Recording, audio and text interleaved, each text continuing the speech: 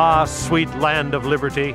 Our founding fathers not only pledged, but gave their lives, their fortunes, and their sacred honor to obtain our God-given liberty. Now it's our turn. Liberty can only thrive if it's alive in the hearts of a freedom-loving people. I'm Dan Matthews, and I'm pleased to welcome you to Freedom's Ring.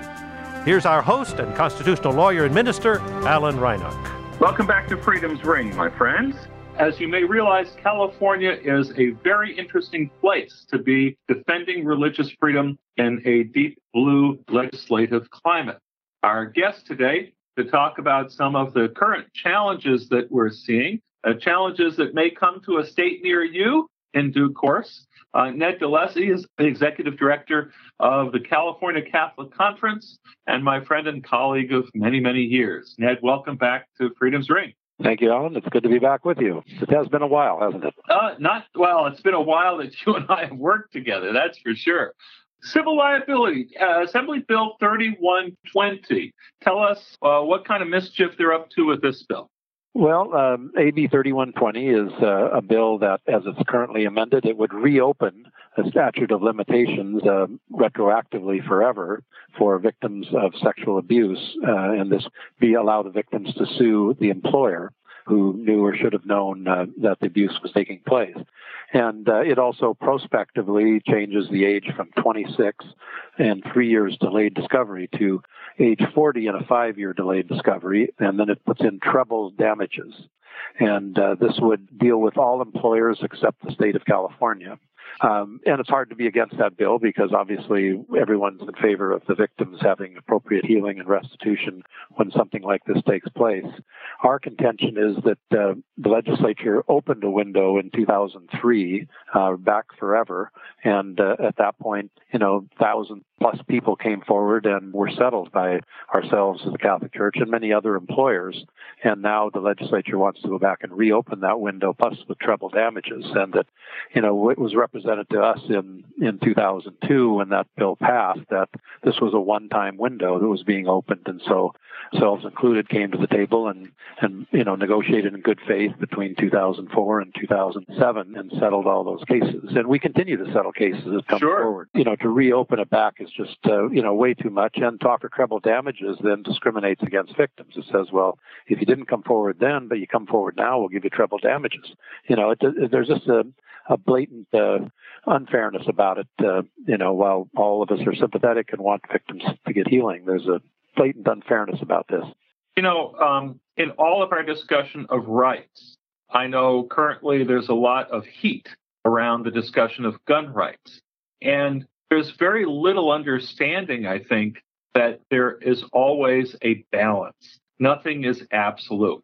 Of course, the churches are at the forefront of advocating for the protection of children and of taking steps to protect against child abuse. Our Seventh-day Adventist Church is doing that. The Roman Catholic Church that you represent is certainly at the forefront of making changes in this regard. But we need to also understand statutes of limitations. There's a reason we have them. They're constitutionally mandated. If somebody comes forward and says 40 years ago, the priest or the rabbi or the minister abused me, the guy's probably dead. There's no way to defend. This is not how we run a legal system. So it's not the balance that you speak of, and the purpose of a statute of limitations is obviously not to curtail the victim's ability to come forward to give a responsible time for that, but also to balance the defendant's ability to defend themselves. If you can't find any witnesses and there's no records, you're at the mercy of whatever the person says. And in law, we try and find that balance. And Governor Brown, the last time they tried this in 2013, vetoed it with those exact comments that, there needs to be a balance. Prospective statute of limitations and retroactive statute of limitations, there need to be a balance that respects the ability of the defend themselves and gives the victim a responsible opportunity to come forward and make their claim. You noted in this case that it doesn't apply to the state of California, but it does apply to state and local governments, to schools. And I suspect this bill may be a case of be careful what you wish for, you may get it, because, of course, there are 100 times more kids interacting with government institutions in the public sector and public schools and all. And I suspect the financial hit to the government and the taxpayer is going to greatly exceed that to the church. But let's move right along. Yeah. If we can. Let me end that for our listeners to make sure they understand. I mean, we're opposed unless they amend that bill. All we want is the amendment that basically says it respects the previous 2003 window and says people who didn't file previous to that time should not be allowed to file now. That's, already, 15 years plus. At that time, they had 26, so people are 40 years or older over, and they should have filed at that time. And so we're asking, put the state in and go back to January 1st, 2004, and you can open a window back all the way back to there for all employers, and we should step up and come to the table. Interesting. Okay. Assembly Bill 2943. Another little fine piece of mischief. Tell us about this one. Another gem. This bill by Assemblymember Lowe from Campbell, California, an openly gay man, head of the Gay and Lesbian Caucus here, is definitely concerned about what he experienced as sexual orientation therapy when he was growing up and the traumatic impact it had on him. So he wants to ban that in California. And, that issue has been dealt with once in California in 2012 with SB 1172. And in that bill, they addressed it in the Professional Code of California, and they banned sexual orientation change therapy. And that would include things like electroshock and behavior modification, things like that, which the profession has said are not appropriate. Unfortunately, Mr. Lowe has done two things with this bill. One, he has ill-defined it as sexual orientation change efforts, which affect all kinds of counseling and interactions with people, both personal and religious, and has not been as specific in it as he was in as the legislature was in the therapy piece. The second, what I would consider mischievous piece, is the use of the Consumer Code. He wants to describe it as fraud, and once you put it in the Consumer Code of California, the one that protects us as consumers, you allow the consumer attorneys to sue people who would be so-called guilty of fraud.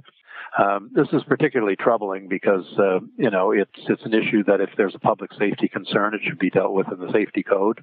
If there's a professional, licensing issue and it shouldn't be licensed professionally, then define it and put it in the licensing code. But to use the consumer code begins to strike at using ideology, using the consumer code to protect ideology. Okay, we got to back up here because I think, I don't want to lose our listeners in terms of what it is that is the problem. We're not just talking about counseling. I mean, the real problem is not just the routine counseling of people who may be struggling with their sexual desires or their sexual identity. We're talking about very specific therapies that are really harmful. You said the aversion therapies, behavior modification things that, using shock treatment and things that are really, really harmful stuff. Now, if I heard you correctly, you said that in the earlier bill, this has already been defined as something that professional licensed counselors are not permitted to engage in. The sexual orientation change therapy. Right. So what this bill has is sexual orientation change efforts. Efforts, right. So I want to make it clear. That's the distinction here. If he had said, we're banning therapies, then he would have to be dealing with this in the professional code or the health and safety code. But he's saying we're banning sexual orientation change efforts, and he's using the consumer code will now be used to, basically sue for people for fraud if they're engaged or advertising that they're trying to assist people with sexual orientation change efforts. So if gay kids who grew up in the church, your church or mine or any church or any faith, Jewish, Muslim, you name it, and they're taught, what we would call conservative family values about marriage and all, and they're struggling with their sexual identity, and they go to a counselor of their same faith, they can't talk to them really about their sexual identity struggles and how to reconcile their desires and their faith without running afoul of this law. They're going to be deprived. That is correct. Then that's a violation of people's individual rights, to seek the counseling that they feel that they deserve. The other piece of that is its potential violation of the counselor's religious rights. If they're both Adventists and and the Adventist church has their particular position, if you offer that service, you could be sued for fraud. So those who are aware of this bill have seen the opposition tout this as a ban the Bible bill. So that may be, good to get people's attention, but is it really a ban the Bible bill? From my estimation and from my attorney's estimation, no. This has to do with, in the consumer code, the financial exchange. And some people are saying, well, if I sell a Bible and the Bible, is not in favor of homosexuality, then, so I could sue that, the seller of that Bible. In my opinion, I think that's an over argument. I think it's much more to do with the actual counseling and the efforts that people put into it rather than the religious speech that the Bible would entail. And so my attorney and ourselves feel that that's an overreach by some of our colleagues who are opposed to the bill, but I think are exercising a little bit more alarm. We prefer to make a more reasoned argument than that, and I think there's a substantial, serious argument for people to consider. So, we only have about 3 minutes left, Ned, and I think it's pretty clear from the kinds of issues that we've discussed and what our listeners probably know in the past.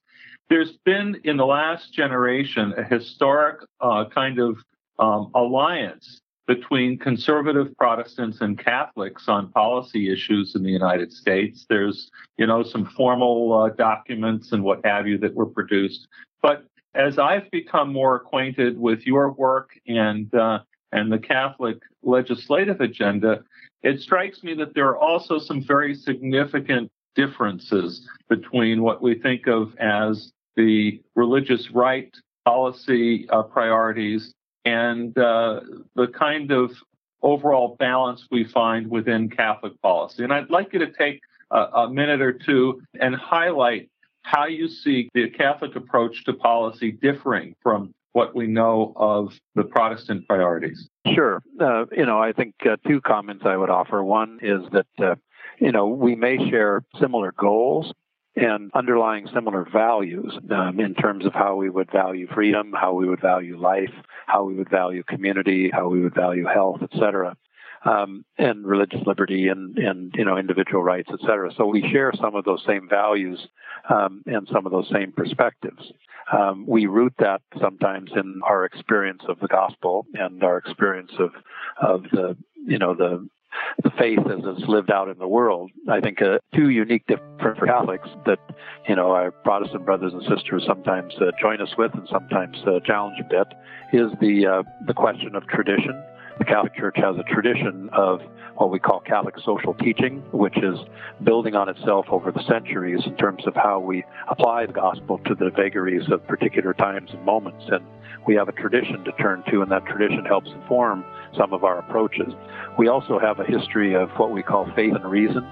And so, yes, we bring a perspective of faith, but we also respect the dialogue that goes on, the reason that is behind the democratic experience here, and the requirement to argue from a reasonable standpoint when we're stepping in. Our faith still informs us, and we're not going to back away from that, and we're going to share that, but we have an obligation to share it in a way that can be understood by others and to use the reason that, presents itself at this moment in time.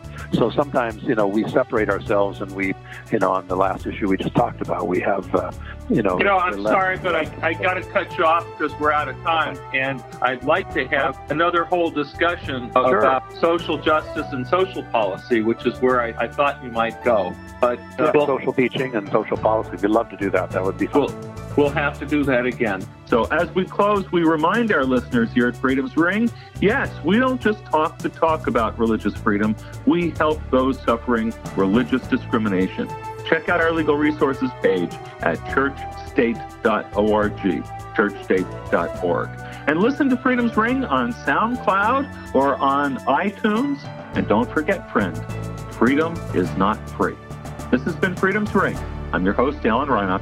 Until next week, let freedom ring.